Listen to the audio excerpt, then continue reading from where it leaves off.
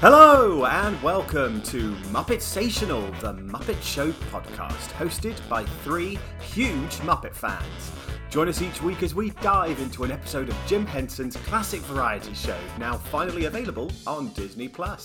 This week, it's Season 1, Episode 24, starring the mask-wearing mimes, Moominshans. It's time to get things started on the chronological, explorational, conversational, Muppetsational! Woo! Hello, everybody, and welcome to Muppetsational. I am Lewis Chandler. I'm Jade Turner. And I'm Emma Chandler. And we have done it! It is the last episode of the first season of The Muppet Show. I can't believe it. I know, it's mad. Me either. We started this back in February. I know. Don't even, Lewis. Don't even. Where has the year gone? I mean, in so many ways, Emma, that is... in so many ways. It is absolutely mad to think that we have actually finished one-fifth of the entire Muppet Show. That's sad when you say it like that. But I'm very excited that we finished season 1. But it's also, it's just a bit mad, isn't it, to think like that we've done, well, this is our 24th episode. Plus a mini Disneyland. 25th, including our little... plus our mini bonus episode. But yeah, that was 10 minutes? I don't know if we can count that. No, I suppose that's fair. Yeah, it's crazy. And to think that we started this back in February and it is now August. Yeah. And what an episode to finish on. Yes. It be crazy. Truly is. Let's dive in, shall we?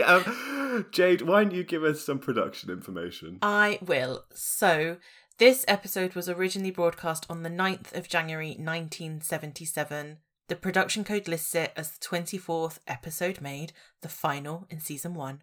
And therefore Disney Plus have included it as episode 24. It was written by Jack Burns, Mark London, Jim Henson and Jerry Jewell, and directed by Peter Harris. And that's the last time I have to say all of those names in that order. Woo! Yay! Emma, please, I am so curious to know what you have found out about our good friends, the Moominshans. Well... Where do I begin? So the Moominshans are a Swiss mask theatre troupe who perform in a surreal sort of way, and they use kind of loads of different props. They were founded in 1972, and they're made up of 3 performers, and they've basically toured all over the world.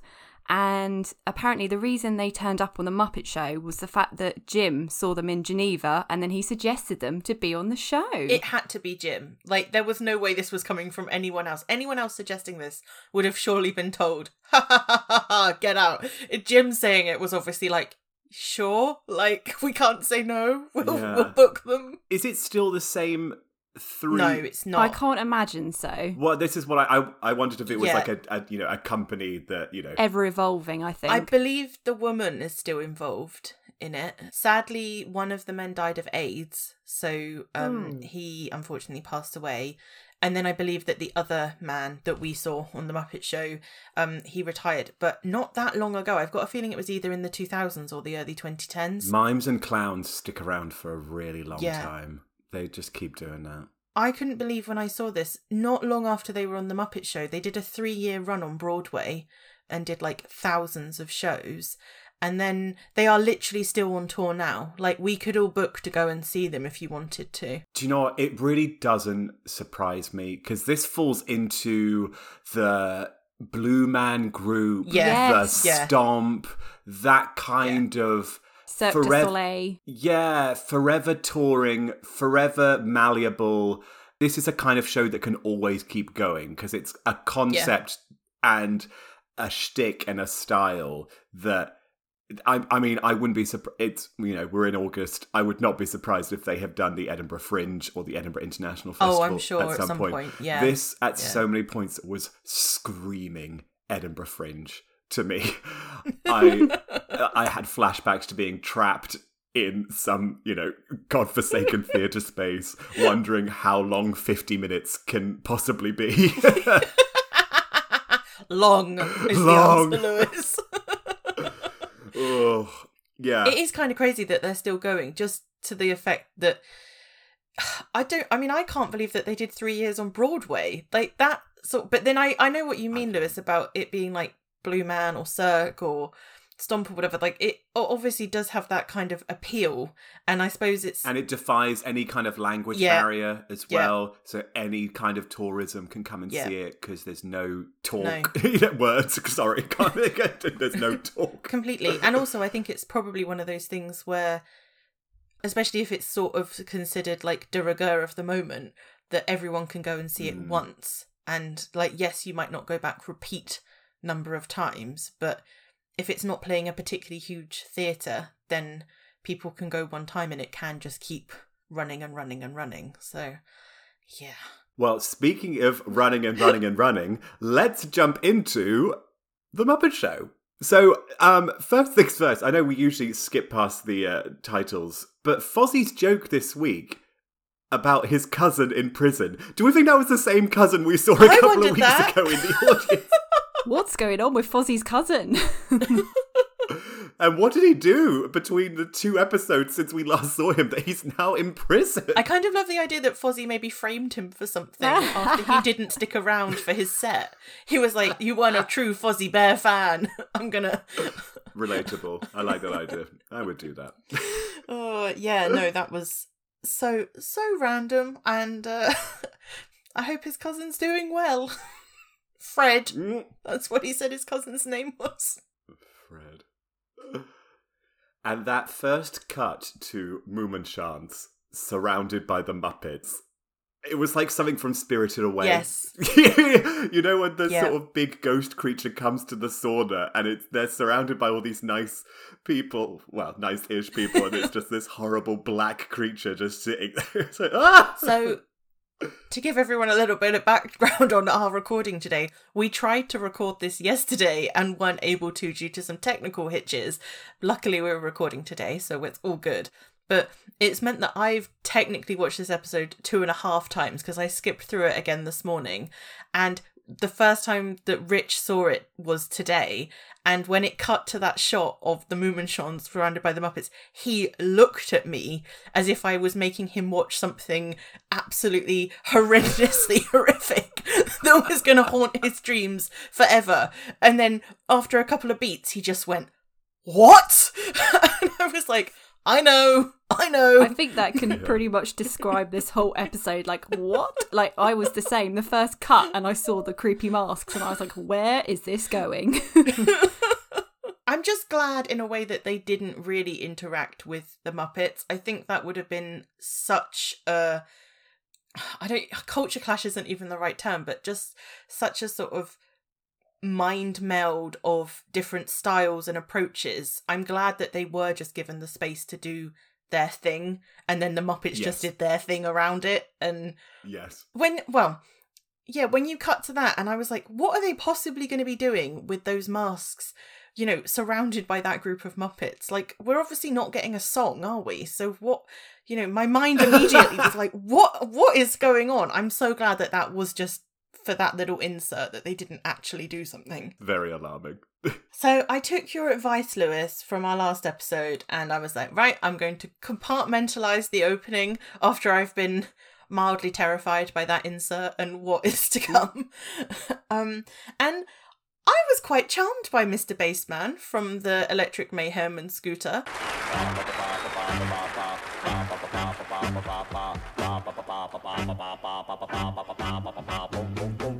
Mr. Bassman, you got that certain something.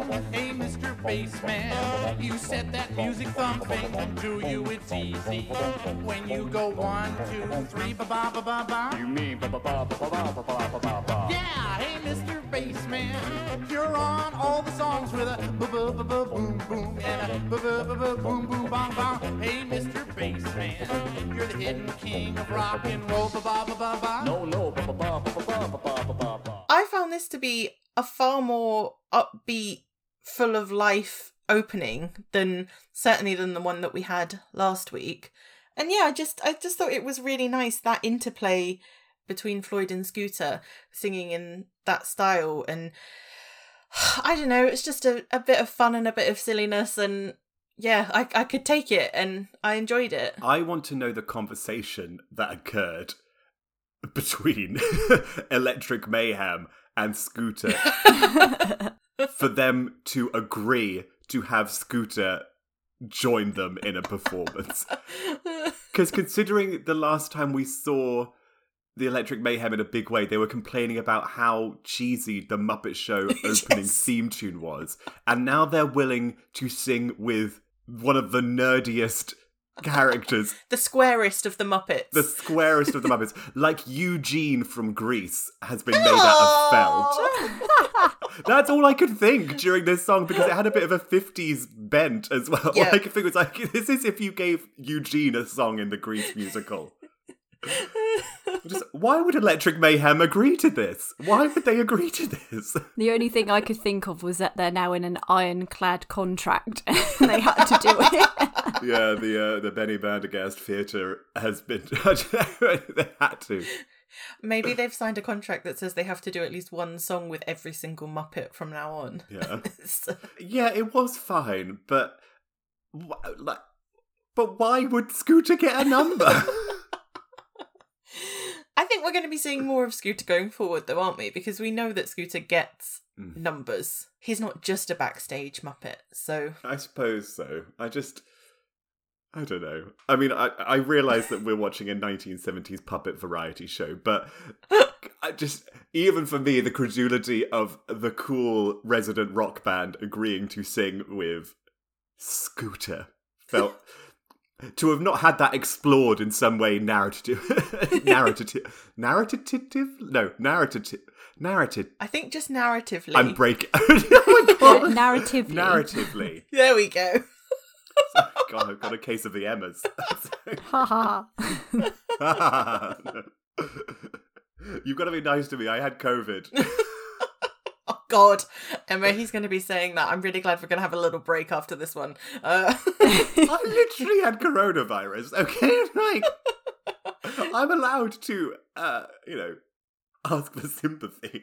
I've been locked up by myself for 8 days. I've gone insane. This Mum and Chance thing, I thought I was just hallucinating the entire thing. Did you see them in the corner of the room after you watched the episode? Chilling. Pulling some clay about. And threateningly, taking post-it notes off of their eyes. What are you going to do if Peter comes back and he's got post-it notes for eyes? Throw myself out the window. I think that would be fair. That's a reasonable response to that occurrence. Thank you. Yeah. So, Mr. Bassman, Emma, what did you make of the opening? Yeah, I mean, like you're saying, it was quite sweet and it was nice to see Scooter again. But yeah, it kind of didn't quite make sense to what was happening in the backstage plot from last week's episode. With some of the openers that we've had recently, it was quite nice to see.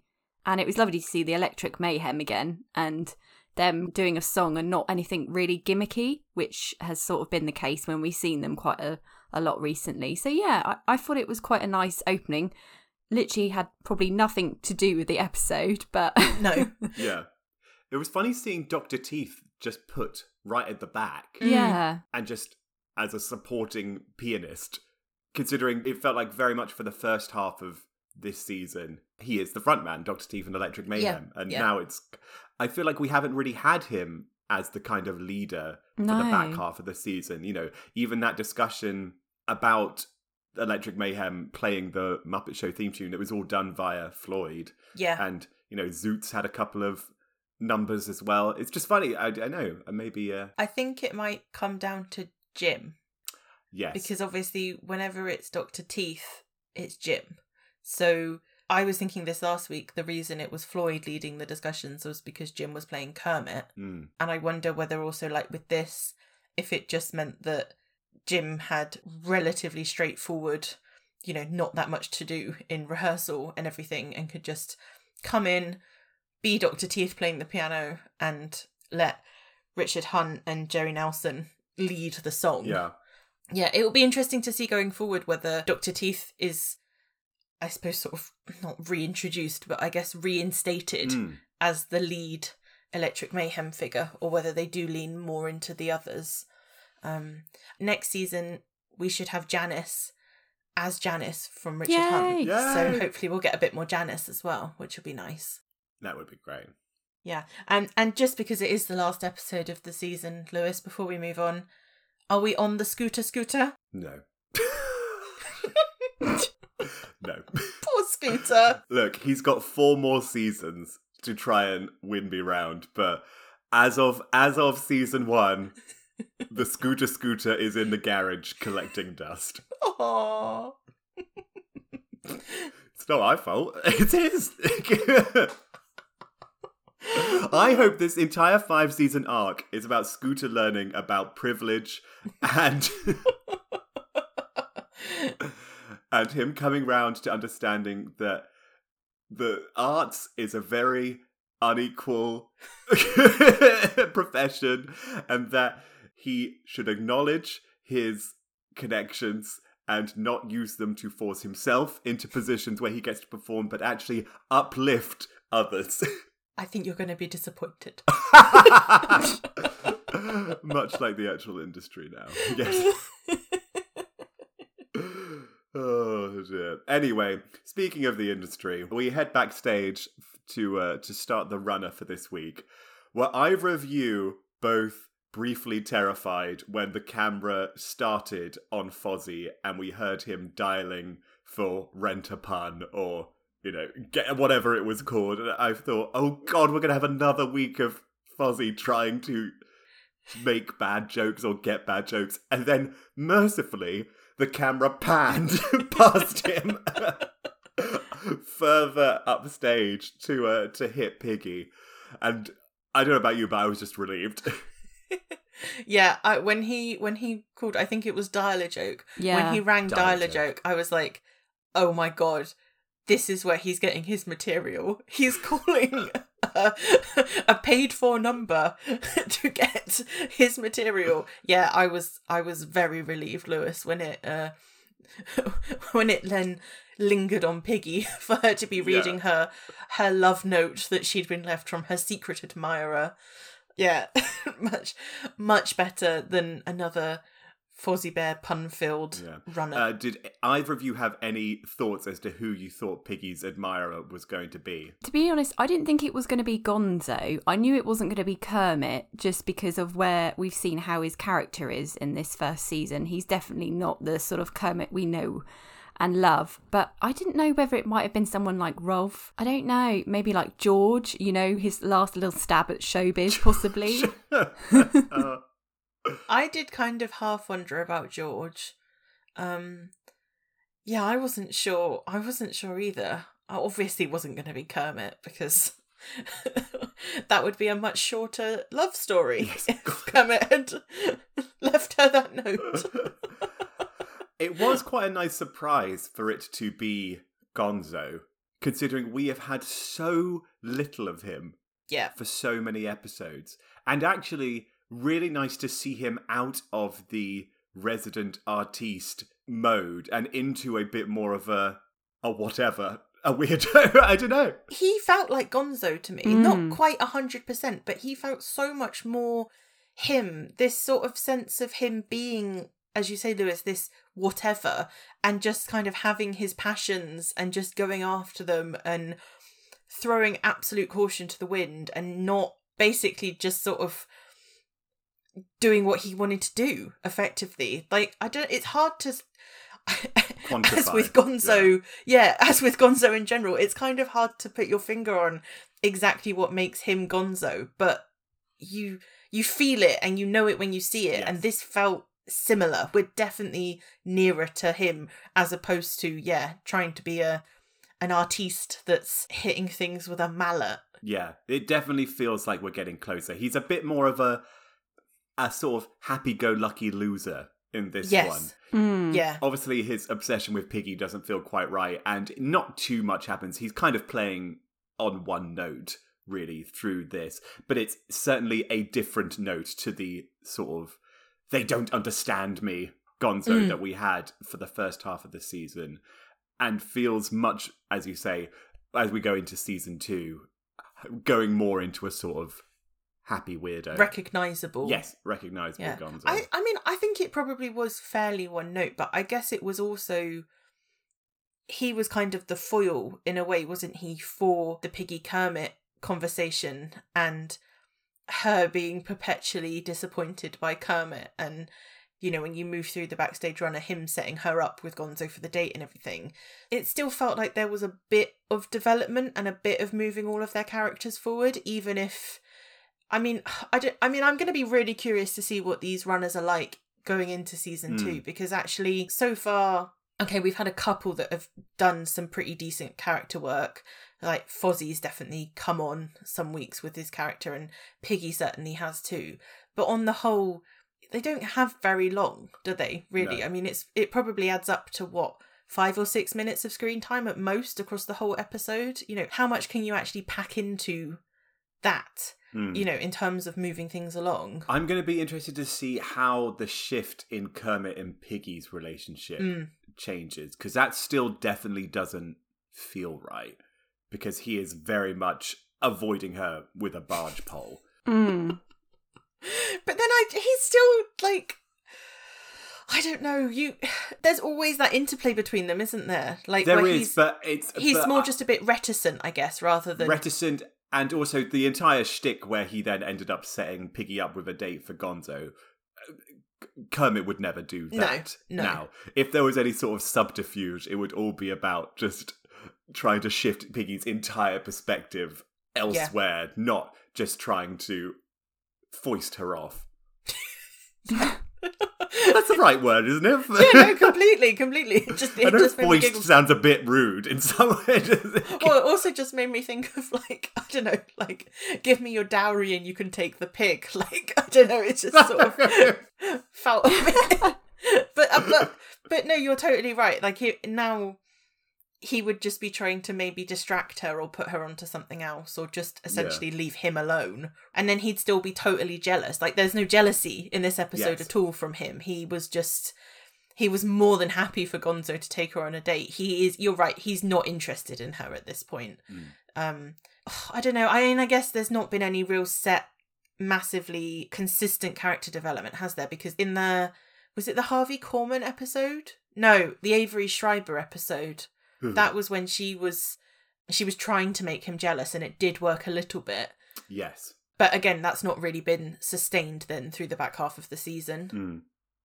Well, we'll just have to wait and see whenever we decide to start watching season 2.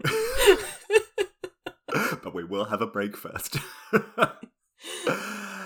Emma, why don't you lead us into the first performance from Mummenschanz? Because can't wait.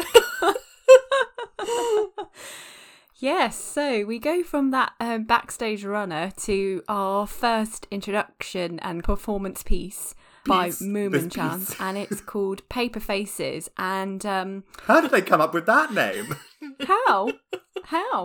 Yeah, it's obviously 2 performers come on, and they've got their post-it note eyes and mouths, and they kind of use that as their emotions and their reactions to one another. So they either kind of one another, yeah. And yeah, I was kind of mesmerised slightly freaked out by it, slightly like, how on earth are they doing that at the same time? Because obviously they're sort of pulling one off of the, the eyes to change the expression, and then we'd gone a few weeks without an innuendo, so we were due one. I was going to say, we are due an innuendo, we were due one. And then obviously when they're drawing the expressions on the mouth as well, I mean, it was pretty crazy. I've got to say, at first, I was genuinely all in on this. I was really enjoying it and appreciating it and thought it was engaging, and even though it's 40, 50 years old, I had never seen something quite like this before, which is very surprising considering the amount of shit mime or fringe shows clown workshops I have had to endure in my life as an actor that I had never seen something quite like this before. However, I'd say maybe a minute and a half in, I found myself slowly losing interest, as I feel often happens in any kind of scenario where it's extensive mime, mask, or performance work. And then all I could think was, God, imagine just being trapped watching this for 50 minutes. That's all I could think. But I did really like it at first. But then I felt it just got a bit confused. I did not understand, especially right near the end, what the actual narrative was that they were telling. Especially that ending where, I'm going to say she, because I think was the one... I don't think we can presume gender, Jade, as we shouldn't in life, particularly not with mimes. Fine. The person on the right... Our right or their right? As we were looking at the television, the okay, right. Fine. The person on the right, and the reason I originally said she was because I think that character had slightly more feminine qualities. But I'm happy to go with... We'll use they pronouns, it's not a problem. Yes. Their face at the end had the little X cross, and their eyes were sort of bloodshot and kind of, I don't know, spaced out a bit. But then the other one, the one on the left, took their mouth and put it on their...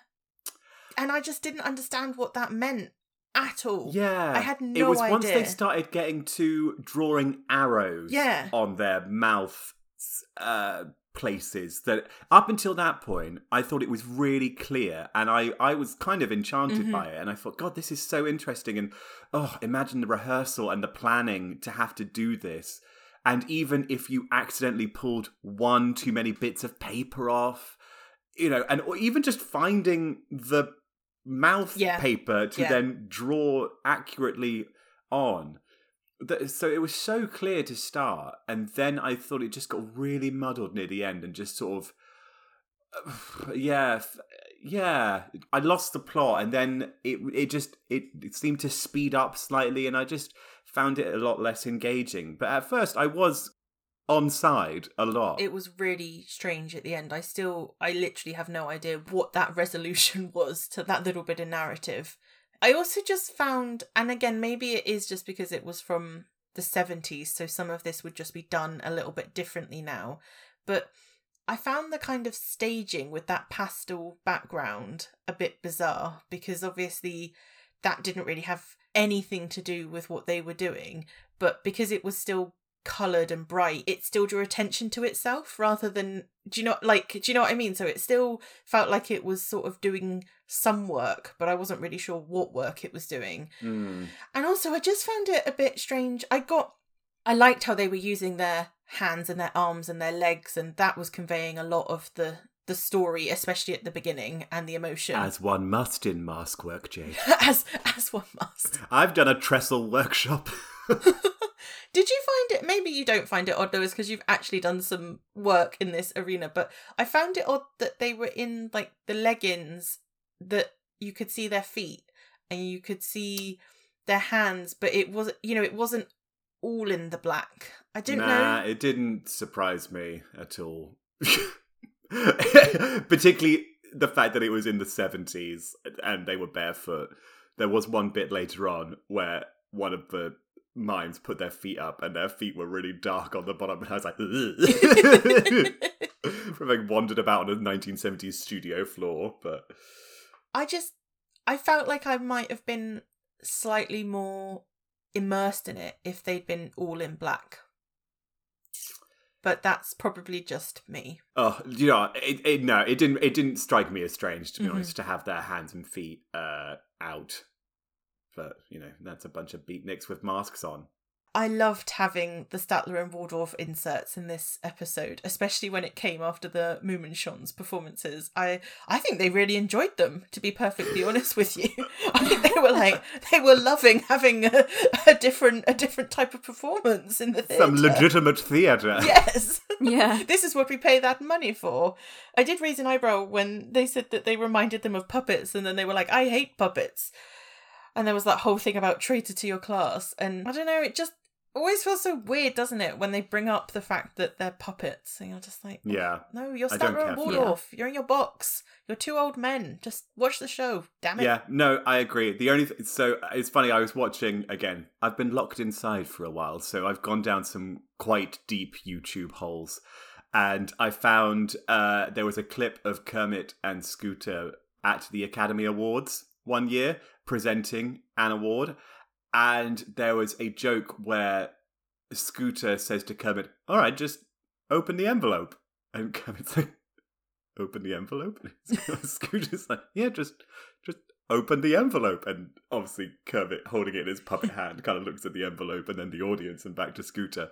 That is as much as I ever want in alluding to the fact that the Muppets are puppets. Yes. I don't need them to use the word puppet.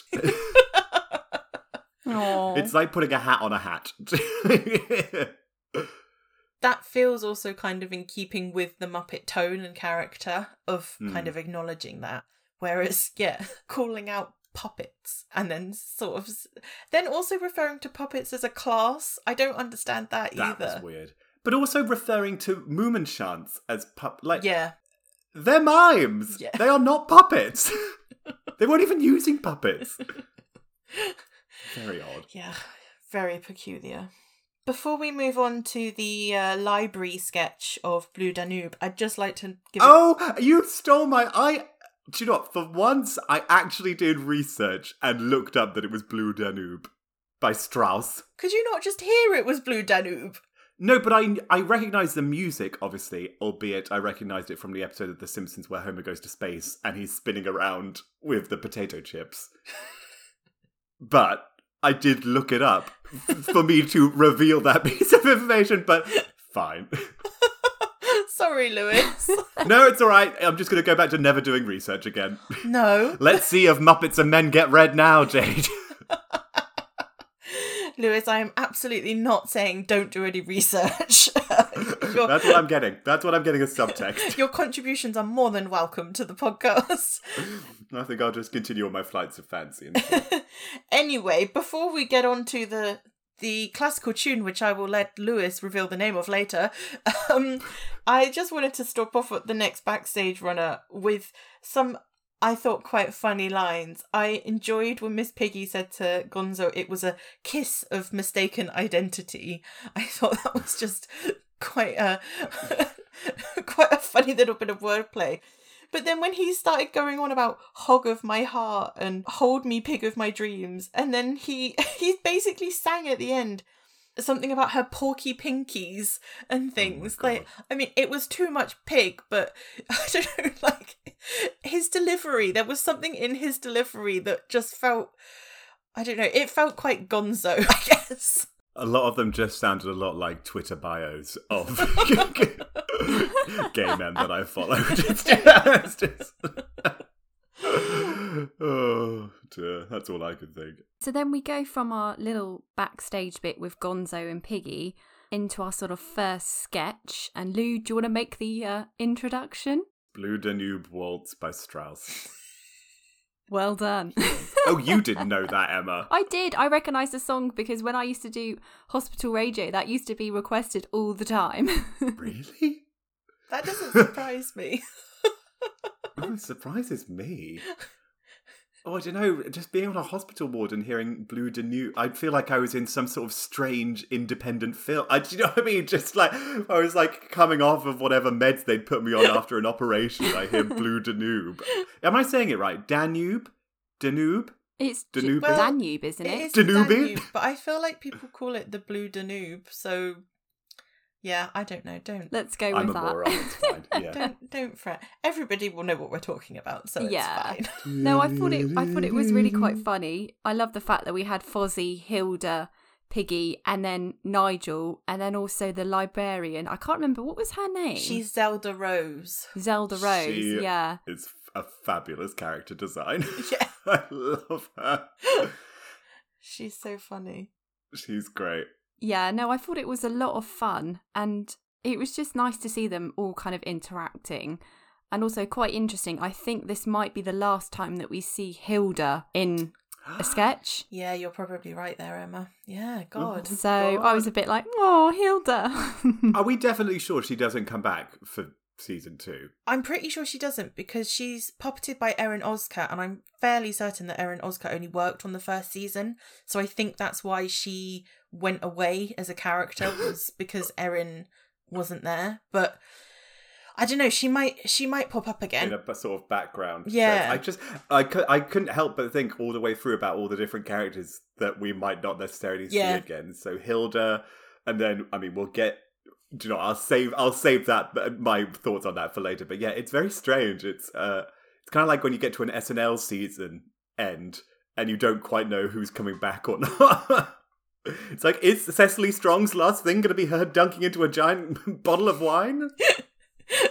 I think, like, with this one, it was quite interesting as well, because you had Hilda, who hadn't particularly thought about the fact it would be Hilda's last sketch, because we then had Wayne and Wanda waltzing on by and also causing a calamity with the bookcase at the back of the library. I mean, can they do anything right? Anything at all? Poor Wayne and Wanda. But yeah, that's sad. It's Hilda's last little flourish, and it was just her rustling a newspaper back and forth while Piggy and Fozzie sneezed and coughed their way through the Blue Danube. Like, oh.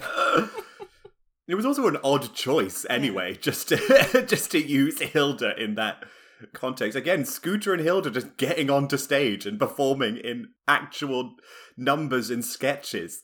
Get backstage! You have other jobs! I reckon Hilda was just, she thought that was actually a library, not a set. And she just turned up to read the paper and then was like, oh, I've found myself in a little sketch here. Bless her. You say that about Hilda and Scooter Lewis, but at least they still kind of make sense in the Muppet Show universe, unlike the next Moominshans segment, which... That was crazy. I just upsetting. Could not make heads or tails of. Incredibly upsetting. And you know what? I feel like even the show and Jim were having second thoughts by the time they get to this bit. Because the fact that it's introduced just with Kermit going, hey, you think this is weird? Take a look at this. And then wipe across the stage. The difference. It was the flip wipes, the ones that came up from the bottom to the top, that I was like, that literally feels like you're going like, turn the page, just turn the page, just get this gone. So we had a caterpillar, a fly, and then, I mean, something with a big old tongue. I don't know what that, I mean, it was sort of oystery shaped, wasn't it? But I don't know what it was actually meant to be. I did not like this. Just, you know, they're falling into that kind of uncanny valley. I mean, it's kind of clever, but also quite creepy. Was somebody inside that caterpillar? Or was it somebody... They must have been. Puppeteering it from behind? Because I genuinely couldn't work out. I'm pretty sure that was like someone in it with their hands and feet, you know, like raised and curved to make the shape of it. Because I think that's the only way you'd be able to do it. Because I genuinely wasn't sure. It reminded me of something from Doctor Who. It looked like the Wirren from the Ark in Space or something. It was just... They were all so creepy. I thought the fly was very clever. That was the one that I sort of, I guess, appreciated the most.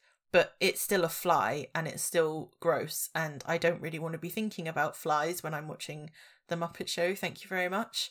Yeah, I can appreciate the... artistry. The artistry and the physicality of discovering all that and how they did it. It's just that they chose quite alarming things, I guess. You know, when you go to... Well, I mean, I've never gone because I don't have a spare 80 quid. But when you go to The Lion King, per se... And they do the big Pride Rock opening, and you've got the gazelle puppets and the giraffe puppets, and that is charming and wonder-filled because you're, you know, a giraffe is there, but you know it's a person. You know, they're not doing dung beetles and, I don't know, whatever other creepy things you'd find in Africa animal-wise. You know, they're choosing... wondrous magical creatures, and to see just a fly and a caterpillar just sort of like across the screen was just, yeah. No wonder the Muppets gave a wide berth to them. You know what I mean? And just imagine, you know, just, I don't know, Electric Mayhem just smoking backstage, be like, hey man, are you seeing this like exactly. I am? Just... They're all getting back on the bus and just like, we need to lie down. Yeah, absolutely not. Just Fozzie Bear absolutely terrified if this is what the future of entertainment is. It's like, Emma, what did you think of them? Yeah, no, it was terrifying. The fly, that was really creepy. And I think, like you say, that the whole tone of it was quite strange. I think the whole kind of Muppets and Jim were maybe having second thoughts because it was just so weirdly introduced by Kermit as well. And he's like, yep, there's another one. You think this is weird? Wait till you see the next one. yeah, that was what was so odd as well, that he wasn't even trying to make it less weird. It was just Kermit being the TikTok algorithm, just chucking content at you going, hey, look at this, ain't this strange? Oh dear. Very, very odd. I don't even know. I don't even know what else to say. It's just... Impressive, but not for me. Yeah, and also just, I don't think it's Muppet Show. I just don't, No. I can see how the other two Moom and Sean's pieces have a place in a variety show to a certain extent because they're little... God, I'd actually briefly forgotten the third Moom and Chance. Oh yeah, there's more to come, Lewis. There's more. Yeah. But you know, there's a little bit of story and there's a little bit of something to kind of get your teeth into. These were too short, and this, you're right, they did feel a bit like TikToks or something. Just like, pow! This would be something they would do, I assume, between longer sketches in their Moom and Chance show. This would be two other performers are getting into their costume or next thing. So one of them comes on and is the fly or the caterpillar for a moment. Mm-hmm. It's Madonna's changing costumes so the dancers do a 4-minute piece in front of the, video.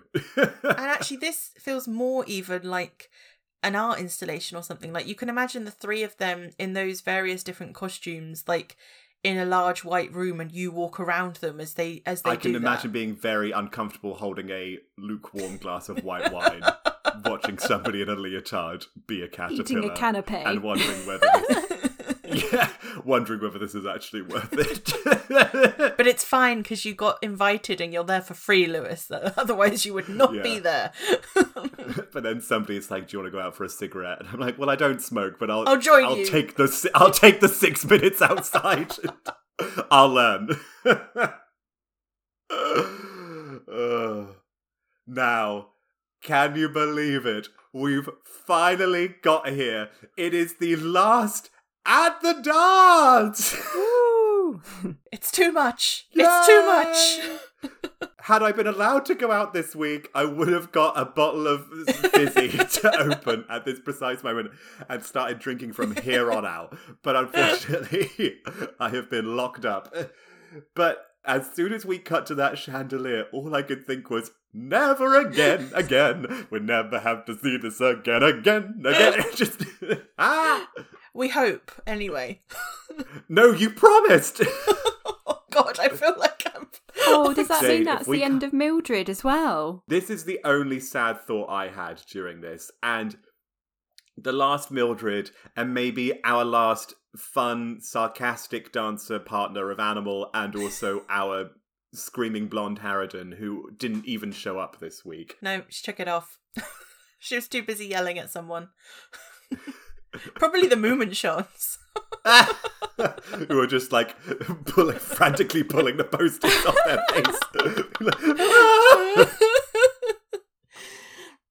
This was the only bit that I really even raised a slight smile at, was the end with the Whatnots saying, "These jokes make me so mad I want to blow my top," and then them blowing their tops. This felt so on the nose of... Yeah. Everybody knew that this entire segment for the entire run had been terrible and had also over-relied on explosions. So they made a joke about how terrible the material was, and then both their heads exploded. It felt like the snake was eating itself. Yes.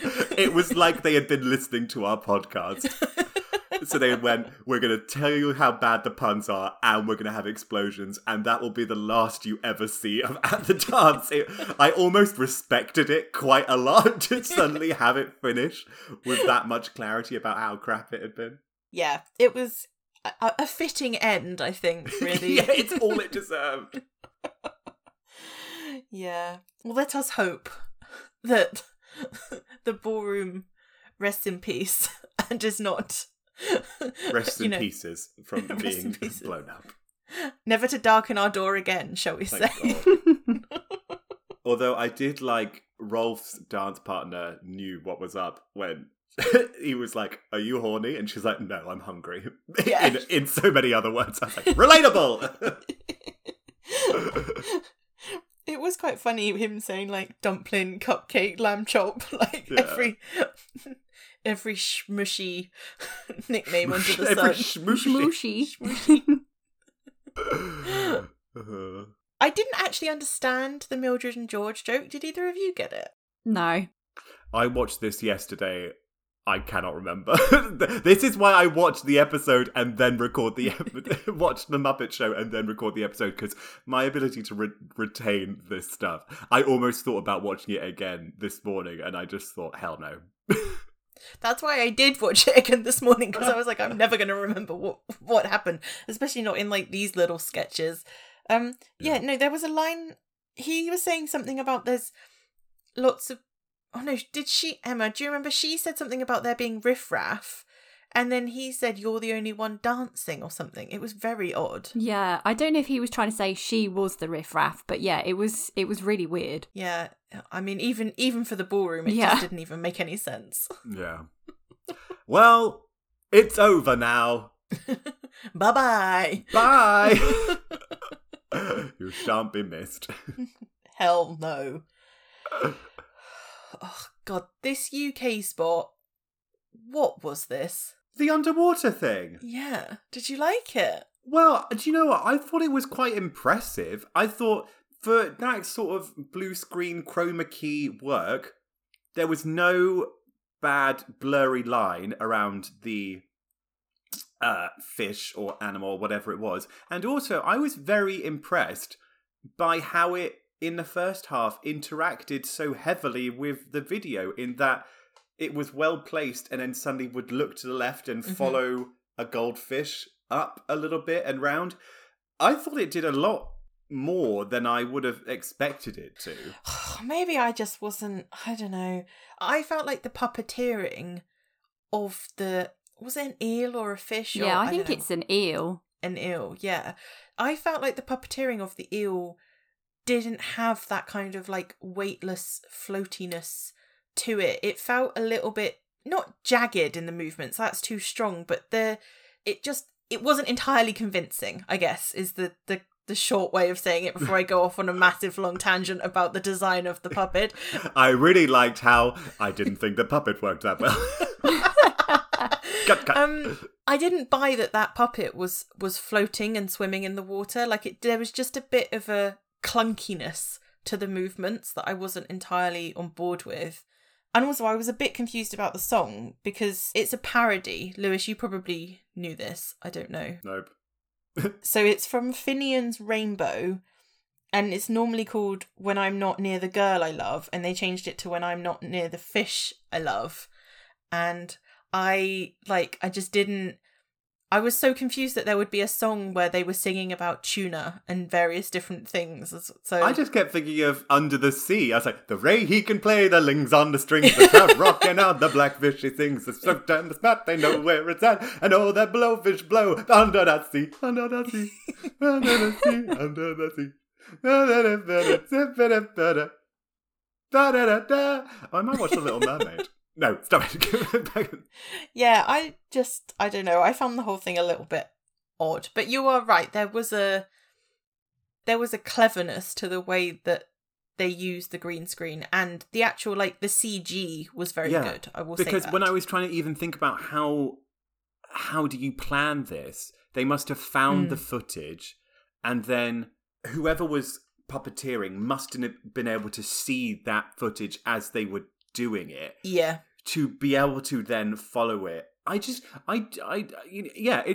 a bit, meh, but I just thought that was very impressive, particularly for the time. Emma? Yeah, I mean, considering some of the UK spots we've had, especially the one we had last week, which was pretty dire. Good God. I thought it wasn't bad. It was quite sweet. It kind of reminded me of, You know when everyone used to have those like sea monkey things? Yes. Yes, I had sea monkeys. It gave me that kind of a vibe. Yeah. What were sea monkeys? I don't know. I haven't got a clue. It was very strange. I'd forgotten I had sea monkeys. They were kind of alive, weren't they? Yeah, they were they were real. Entities. Living But what things. were they? Nobody knows. Wait, did I have sea monkeys or did you have sea monkeys? I had them. I think you had them as well. I really can't remember. Oh, they're a type of brine shrimp, apparently. And they'll never get any bigger than... I just wonder if, like, if you really kept it going, could they get any bigger than the teeny tiny little, like... Just having a look. Do they still sell sea monkeys? Oh my god, I hope not. They are meant to grow bigger, apparently, but apparently that's just like the claims of the manufacturer rather than anything that's actually Claims of the confirmed. manufacturer. God. That's what it Those says. poor little Ooh. sea monkeys. Oh god. Oh, they went to space. What? That's crazy. What? Yeah, god. Oh my god, that would be so alarming. Wait, what? Surely they must have poured the sachet in once they were in space, because... Do you know what I mean? Like, put them in the little water tank thing they have, and then what? Strap them to a rocket with a bunch of people, and then, like... I think they maybe went to space as eggs, and then I think they were testing to see whether they were affected by... Millions and millions of taxpayers' dollars to test whether sea monkeys would Sea thrive in monkeys space. Would live in space. Oh my god, so there's a question on their website, although this is on their website, so take this with a pinch of salt. It says that they live up to a year, but apparently many people have kept them alive for as long as 5 years. I don't. That sounds Unlikely. stretching credulity. Oh my god, I'm doing an Emma. Credulity. There we go. Yeah, Emma Got it hasn't out. slipped up once today, but Jade and And I are we're just both like... like, I've taken an antihistamine as well. Maybe that's the key to it, Emma. Maybe that's helping. Maybe. We need to dose you up like Judy Garland. That's what we need to do to get you ready to perform. Quick, Judy, you've got to do another number with Mickey Rooney. You can still buy them, which I don't think should be the case. I mean... Anyway, we'll move Yeah. on. My next notes say Statler Blue Waldorf. That is true. I don't... Oh, did he blow in his ear? Yeah. Yeah, his face was all scrunched up, and then he blew in his ear, and his face went back to normal. It was Oh, very funny. yes. I just had it written in all caps. Statler Blue Waldorf. It's canon. It's fact. This entire season has just been about laying the queer groundwork of Statler and Waldorf. It's all been in illusion. No, illusion. Alluded to. Jesus Christ. Rona has melted my brain. Oh no! See now you've got my sympathy, Lewis. Thanks.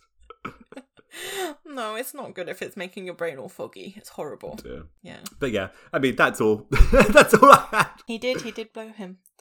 And they also blew bubbles in the talk spot this week. These masks I thought were pretty cool. They were.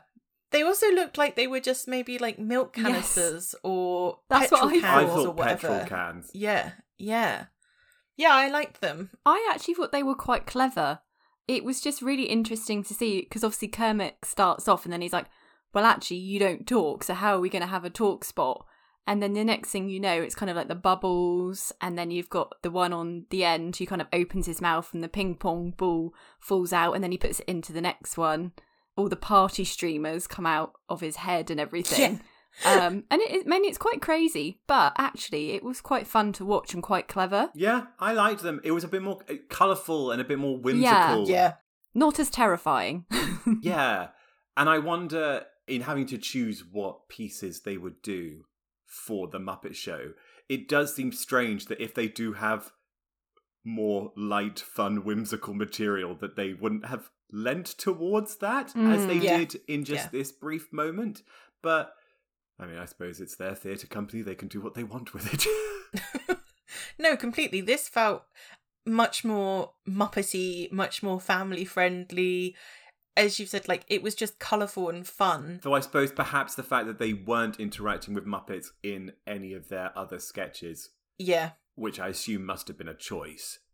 When they knew they had to interact with the Muppets, they went for something lighter. But I don't know, I just felt like if you have this kind of lighter material, why would you not bring it to a family tea time variety show. Yeah. Maybe even if they'd have still done the Post-it notes, but had done something more like this for their final number, the overall impression would have been one that was a lot more lighter and family friendly and colourful, and even that would have made a big difference. Yeah. The one thing I did notice with this was that, I mean, I don't know whether they literally did it in one take or whether this was just the best take, but there seemed to be a bit of fumbling with their various masks. Like when he was trying to get the ping pong ball out, like there was a bit of fumbling, and then when the other one was trying to open the top of their orange canister to put the ping pong ball in, there wasn't the same level of finesse with those movements as there had been with the Post-it notes. I think it will have been something like when they do that sketch, usually they would be further apart. And so they would be used to being, I think, an arm's length away from one another to do it. And then to suddenly have to have them all smooshed in together to be able to fit into the frame, it probably threw off what they would usually know as their certain points. I think that's what I sort of came to think, that they do this sketch regularly, but they would have had to push in closer to get in shot. I think that's probably what would have happened. And maybe also shorten it. I wonder whether there's like more, I don't know, more ping pong balls or more bubbles. When somebody gives you a note like 10 minutes before you go on stage, you're like, wait, what? You have to suddenly incorporate that into what you're doing. Did you notice at the very end as well, there was one final bubble escaped from the first one? Oh, and no. They, after it had gone out, but they then like covered their little mouth where the bubbles had been coming out from, as if it was like a little burp or something. How adorable. It was really funny. Yeah, no, it was I did cute. not. But it was very cute. Very cute. Now, are we going to skip the next bit of backstage and go straight to the final potential appearance of Wayne and Wanda?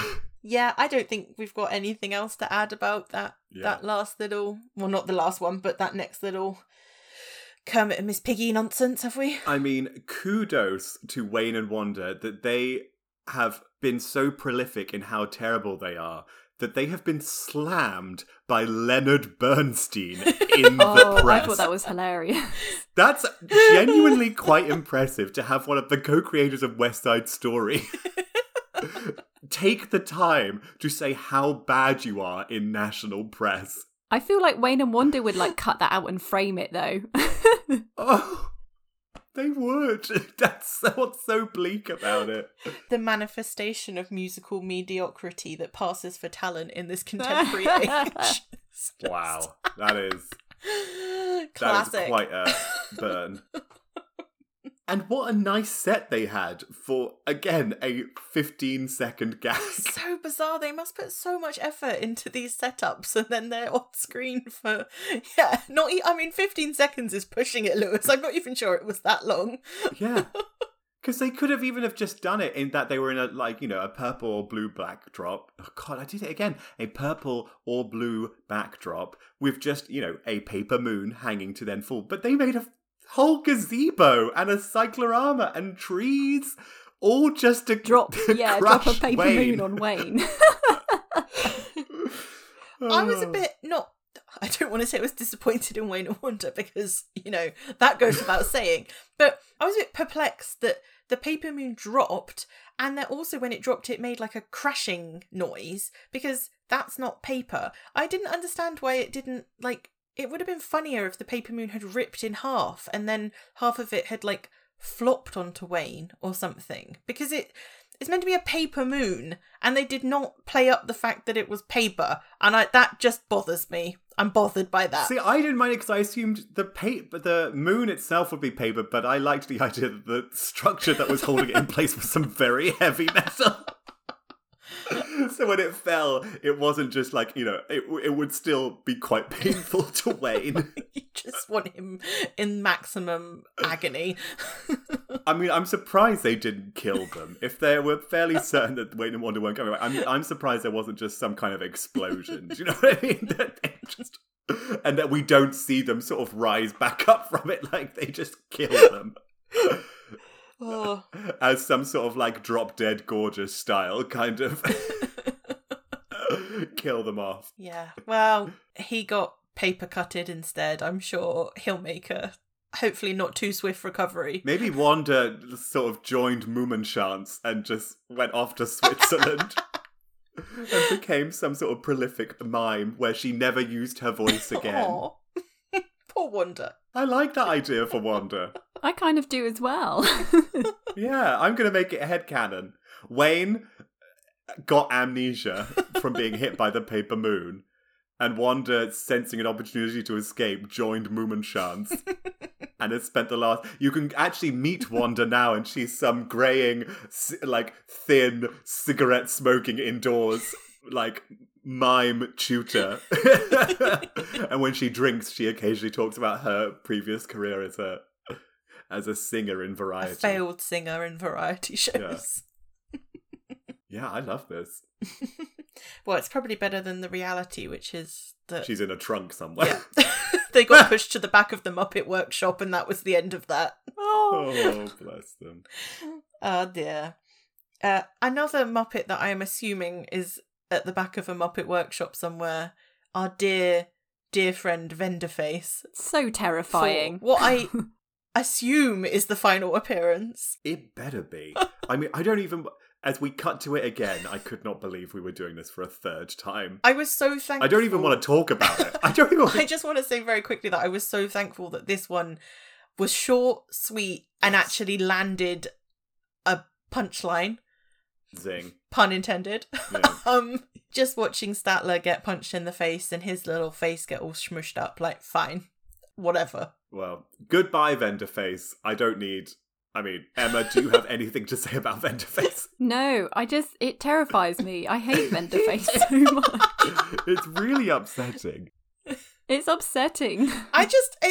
We can move on very swiftly, but just to say that Venderface is having a crisis of, identity and purpose, because 1 week it's a psychiatrist, the next week it is changing whatnot accessories, and then the final week it just seems to have, I don't know, maybe Miss Piggy's had her hands on it, because it seems to have become completely aggressive and is just punching people. What is this machine? I don't know. It's so weird. After Venderface, we have this conclusion of the backstage runner. Again, this is why I need to watch the episode in the same day, because all I have in my notes is 2 turkeys with 1 chop. Yeah, well, that was the final line. Yeah, which I enjoy, particularly because you could call Piggy a pork chop, and... Yeah, fine, good. I'm glad she punched the lights out of both of them,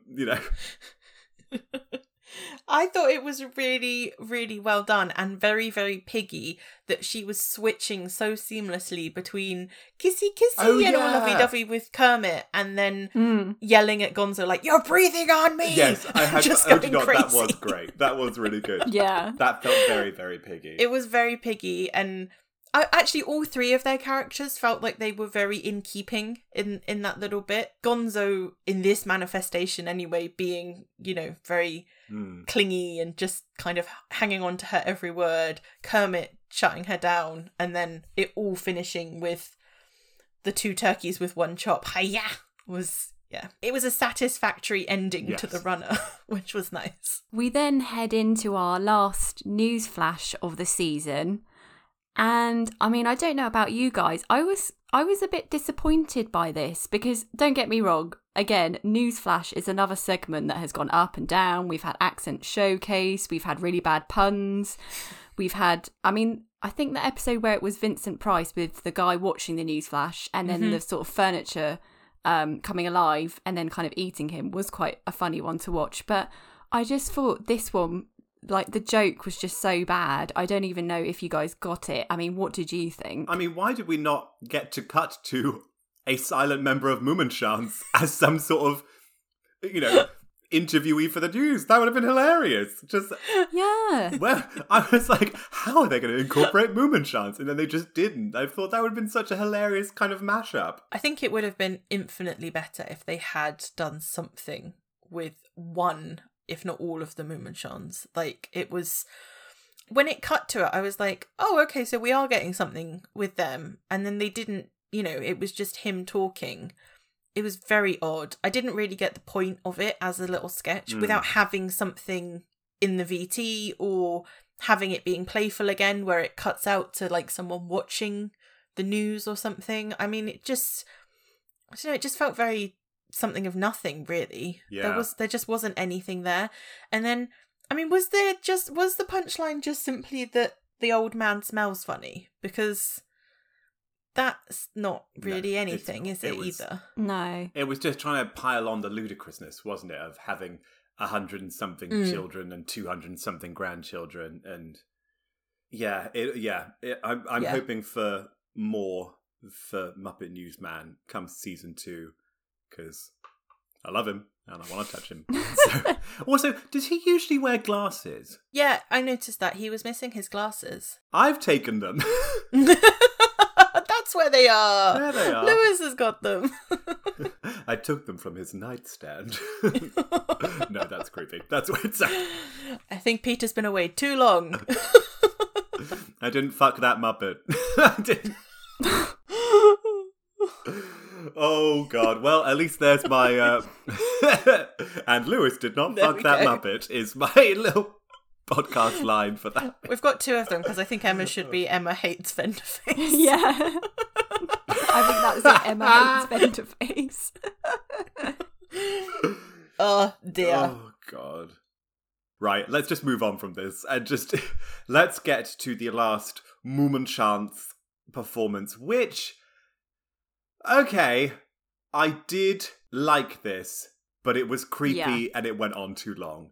But I have never seen something quite like this before, and that was interesting. Thoughts? I agree. I haven't really seen anything like this either, and I thought it was a really, really interesting kind of premise, and I think some of the things that they did were really, really well done. You know, you spoke before about how much preparation and practice they must do on the post-its. Equally with this, you know, to be able to do some of those manipulations with clay as quickly as they were, they must have done this over and over and over again. Yeah. But there were parts of it that I just did not understand at all, and it definitely went on way, way too long. I know it's their big finale number, but You were like, wrap it up. Sorry, just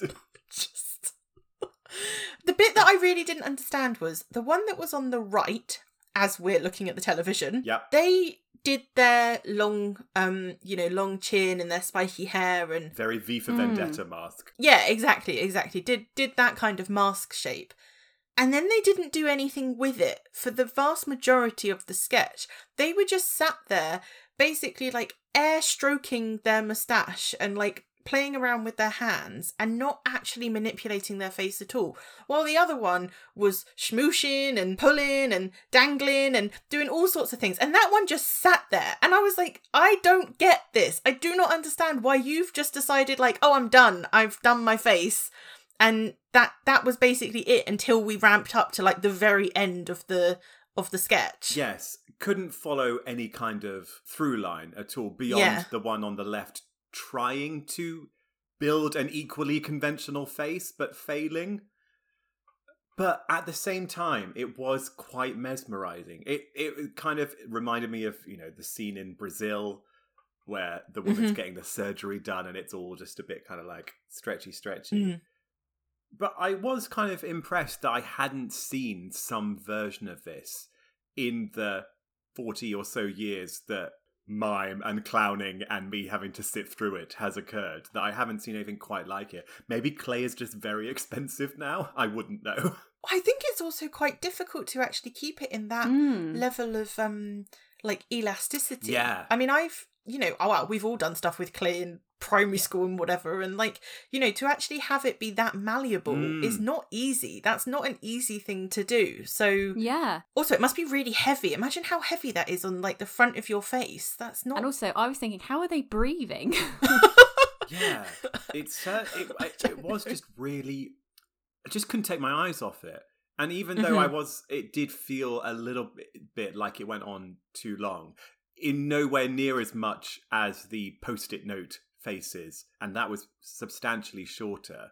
I could have just watched a really long, slow video of somebody just slowly playing. Yes. Do you know what I mean? Like something they'd show on BBC4 for 45 minutes of just somebody manipulating a clay face. No, I'm with you. There was something about the process of it that was quite mesmerising, but I didn't feel like it all coalesced into something entirely convincing for a variety show. Yes, I think that's fair. Although, I appreciated that they'd added in, I mean, whether or not this was naturally part of it or not, but, when the one on the right did fall flat on their face and ended up with the completely, straight slab of clay, and then they both obviously smushed together at the end with the fight, there were parts of it that I was like, okay, yeah, but overall, I don't think it quite worked for the purposes of this. But I'm sure on stage, or as you say, Lewis, a sort of long take of just one person repeatedly moving and creating different faces and shapes out of it would be really interesting to watch. In news that will surprise no one, I did want to touch it.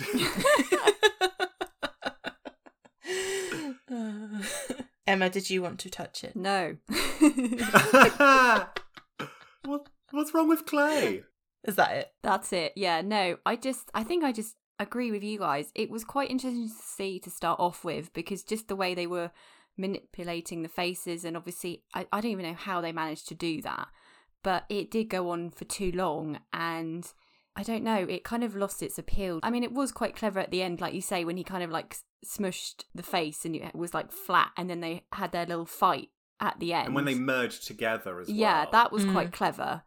But it definitely did seem like it went on for too long. Yeah. I don't know, I could have just kept... I don't know. Anyway, but yes. Mummenschanz. Do you know what? Part of me is genuinely intrigued about maybe going to... I can't believe I'm saying this, but I wonder if I was offered the opportunity to go and see Mummenschanz. Oh, a helicopter's going by. Sorry. Sorry. Anyway. I would probably go and see Mummenschanz, I think. I think I would. I'm intrigued to maybe find out a bit more about what they're doing now. Yeah. I don't know if I'd necessarily be interested in seeing a show. I wonder if they have a TikTok. Hang on. I'm sure they have well, maybe. I don't know. That might be a bit. But if I mean, presumably they've sort of moved with the times and everything, and if they're doing something that's... Sorry. Was that your phone making that I was looking noise? to see if they have Moomin. Oh, okay. I thought I was going crazy. Because I could hear voices and I was like, what's happening? I can hear voices. Yeah, if they've moved with the times and sort of kept innovating and kept doing things that do genuinely kind of push the boundaries of mask, pantomime, whatever else, then yeah, I think that's probably quite interesting. But I don't know if I'm necessarily interested in seeing something that's exactly in the vein of what we saw on The Muppet Show. Ooh, they've got a lot of stuff on YouTube. I mean, some of it is from The Muppet Show, but there seems to be some other interesting things as well. Sorry, anyway, I'm back. No TikTok, though, which feels like a missed opportunity. If I was going to be their millennial social media person, I'd be like, let's get the Mummenschanz on TikTok. How long have you got till Peter's back, Lewis? You can go down a Mummenschanz YouTube rabbit hole. I never want to look at another screen again, ever. I have watched so much stuff that I'm bored out of my mind. It's been awful. Anyway, sorry. Right, let's finish this off. Pig power. That's all I've got. Pig power. Pig power was great. That was awesome. Pig power was really the radicalization of Miss Piggy over this season. It was how close she got to the camera when she was doing it as well. She was basically like in the lens with her arm and fist raised, just like, pig power. It was great. It was very funny. It's nice to see them with their masks off. Yeah. I did feel I was getting slight cult vibes from the way that they all said together, "Thank you, Kermit. It's been great." I know this sounds real. I was hoping the men would be more attractive. Because, do you know what? Sometimes those physical theatre or clown performers, they take their masks off and you're going, why are you hiding the moneymaker? Like, what? Whose idea was it for you to hide this? But in this case, I was like, oh, okay. You keep that fly face on. Yeah. But that's just me being purely, just basic and horny and lonely. Just being like, I wish the mimes were hot. very attractive, Yes. Yeah. but that was it. She was. But yes. And they're in a cult, Lewis, so you don't want to get involved with that anyway. Not again. Not again. Not twice in 1 year. Not again. The finale had very divergent vibes, I felt like, because you had Piggy and Gonzo, still going crazy, and then you had them come on and be these very demure Swiss types. Demure Swiss. Chalk and cheese. Chalk and Toblerone. And before we wrap up, I did just want to give a very quick shout out to the Statler and Waldorf button on the end, which I think maybe we should clip out and put on the end of all of our episodes going forwards, where they said, "Funny show. I wonder if they meant it that way." I wonder if at this point they knew they were going to get a second season or not. That's a good question. I don't know when it got renewed, actually. Something for me to look up of Muppets and Men during the break. You treat yourself. Oh, well. It's going to be a very strange dynamic if I come back as some kind of font of knowledge. Emma's going to have to become the wacky one. Oh, God, Emma. Lewis can teach you all his hints and tricks. It's just a desperate need for attention is all it's required. Anyway, I think it is time for us to get on and rank this episode, because we've been going for nearly an hour and a half, which... Christ, how did we talk about Moominshons for that long? I don't know. How many ways can you say I'm alarmed? A lot, apparently. But before we get onto the ranking of the episode, we must, as we every week... Oh my god, I can't even do this anymore. Decide upon our MVMP, our most valued Muppet performer. Emma, who is your MVMP for the week? My MVMP for this week is gonna be Gonzo. Yay! Yay! It was so nice to see him again, although I did feel a bit sorry for him for the fact that he got karate chopped by Piggy so many times. But it was lovely to see him develop as a character, have a bit more interaction with Piggy and Kermit, have a bit more of a storyline, not be the crazy artiste that we've seen in some of the previous episodes. And it was just nice to see him again. So yeah, so for this episode, my MVMP is Gonzo. How about you, Jade? Yeah, Gonzo is also my MVMP, because I realised that for obvious reasons I've not given it to him for the entire season, and I was like, this feels like the opportunity to give it to him for season 1. All the reasons you've just said, and I think what it crucially boils down to for me is that Gonzo feels like he's being treated as a main character in this episode, and that even if he still feels a bit one note and it's not quite 100% the Gonzo that we all know, that feels like a massive step forward. Just that he's getting a storyline and that he's interacting with Kermit and Piggy and everything. So, yay, Gonzo! I can't wait for season 2 to see how he becomes even more Gonzo-y, even more whatever-y, and just leans into the daredevil that we all know him as. So yeah, Gonzo. Lewis, how about you? Who's your MVMP? In some sadistic way, I'm almost tempted to say Wayne and Wanda. Just because they've been through 24 weeks of torture. Hell. That actually, maybe I should just give it to them, because they're never gonna... Leonard Bernstein hates them. Do you know what I mean? There's no coming back from that. But actually, I think I might just choose the librarian. Yes. Just because she was really... Zelda Rose. Zelda Rose. Just because her face really made me laugh. And Wayne and Wanda have very rarely done that. So you know what? In typical Wayne and Wanda fashion, I'm going to overlook them and choose Zelda Rose, the librarian, merely for just turning around and having a funny face. That's it. That's fair. All right. I think it is time for us to do our rankings for the week. Emma, what are you giving the final episode of season 1 of The Muppet Show? Now, this was quite tough for me because I think I had a lot of expectation on what the last episode would be like. And to be completely honest, I was a bit unsure of what I was going to give it. So, for this episode, I've decided to give it 6 Mr. Baseman's out of 10 purely because, as a guest, Mummenschanz was quite an odd choice, and there were bits where it was really mesmerising, really interesting, but as we've already discussed, some of the sketches did go on for too long, and I especially thought that with the last sort of piece that they did. But equally, it was really lovely with the backstage business for this episode that we saw a bit of growth with Gonzo.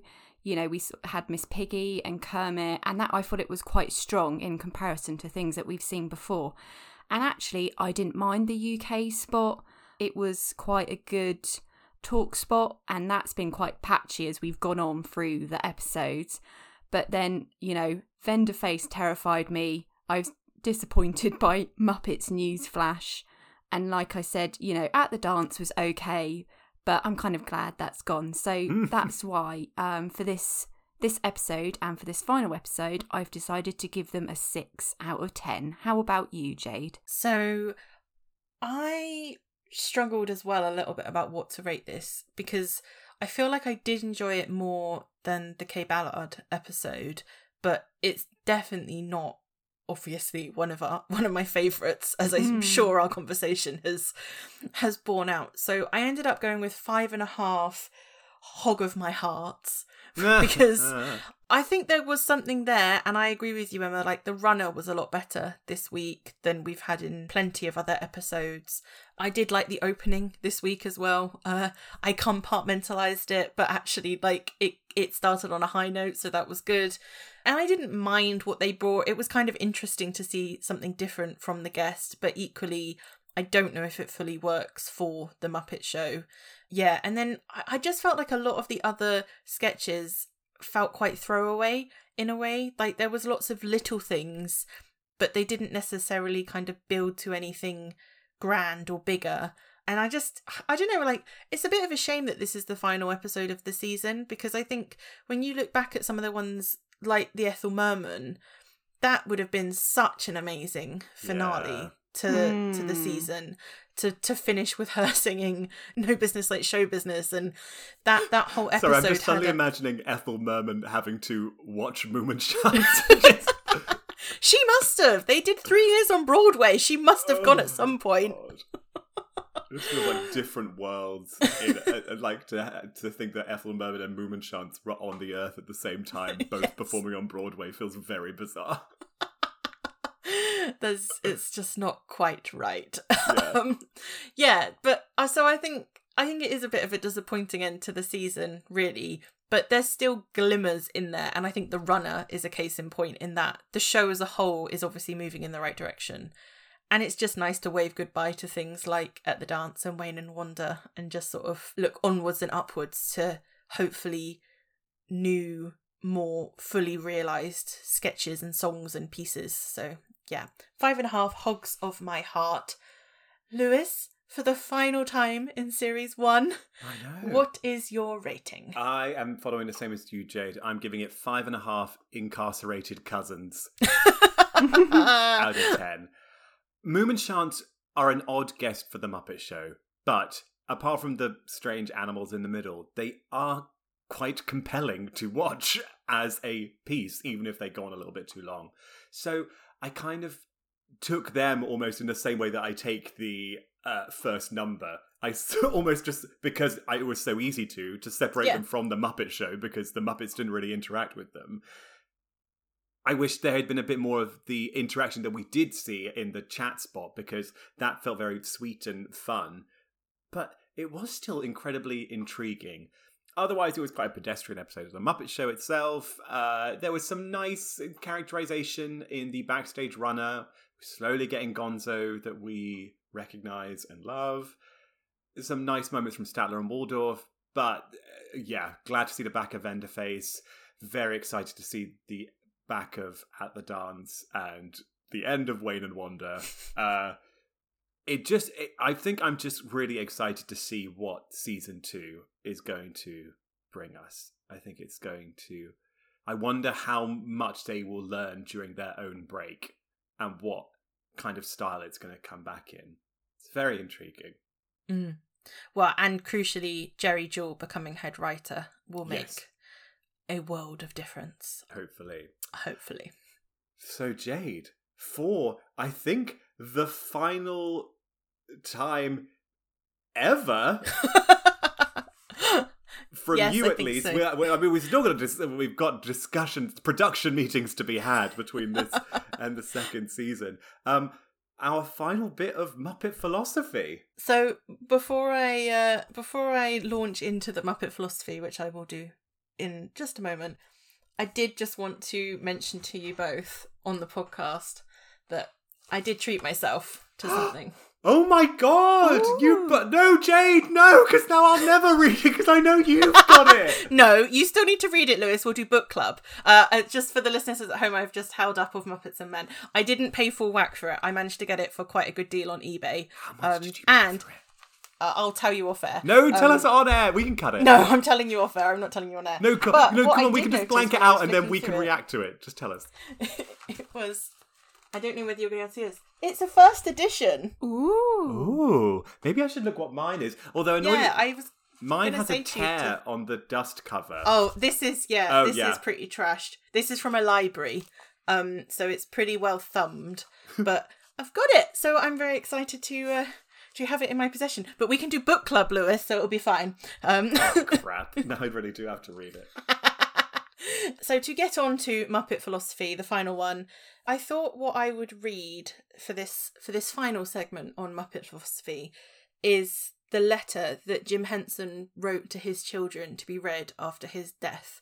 And it's not, obviously there's definitely a hint of sadness there, but it's also quite in the vein of the memorial segment that I read last week as well. There's plenty of hope and, the usual Jim optimism within it. So from Jim Henson, the biography by Brian J. Jones, Jim Henson wrote to his children, "First of all, please don't feel bad that I'm gone. While I will miss spending time with each of you, I'm sure it will be an interesting time for me, and I look forward to seeing all of you when you come over. I feel life has been a joy for me.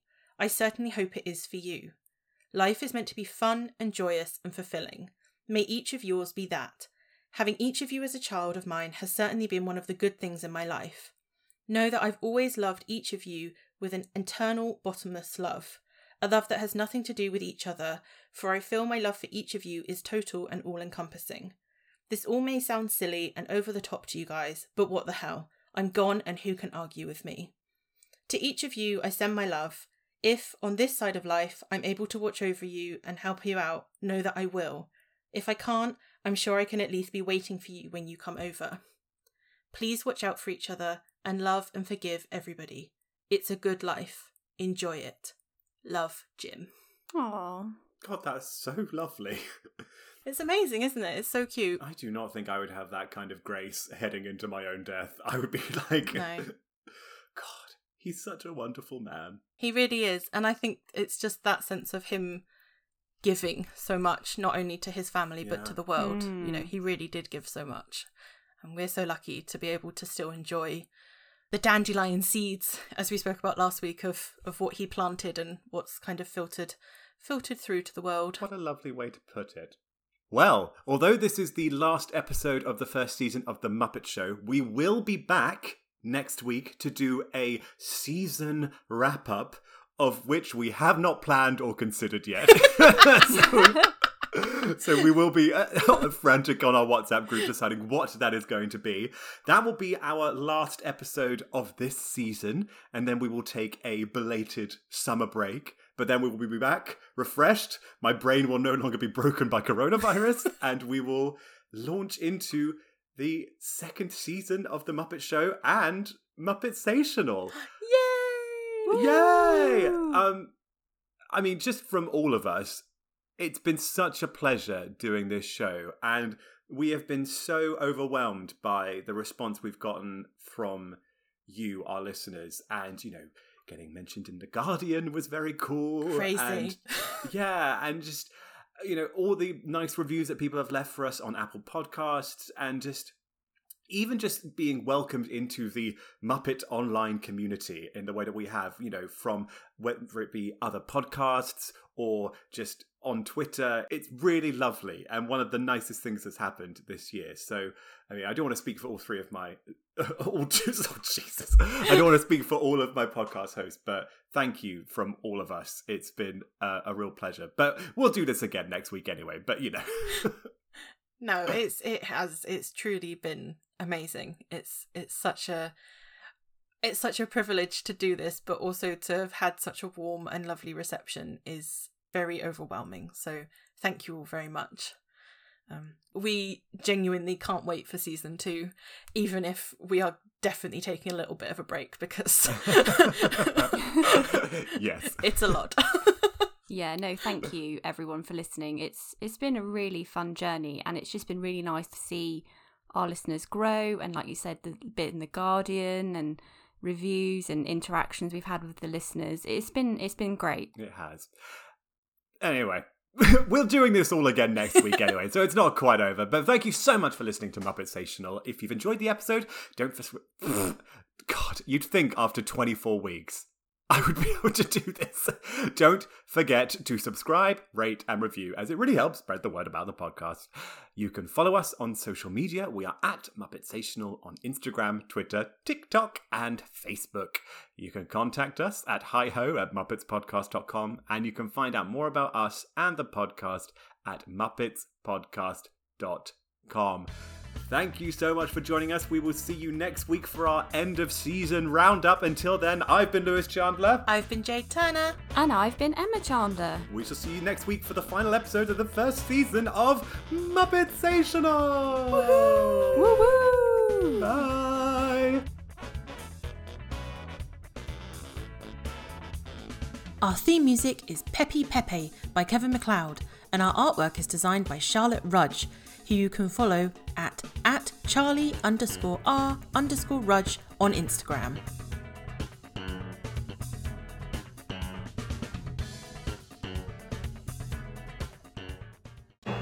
That was a funny show. Yes, it was. I wonder if they meant it that way.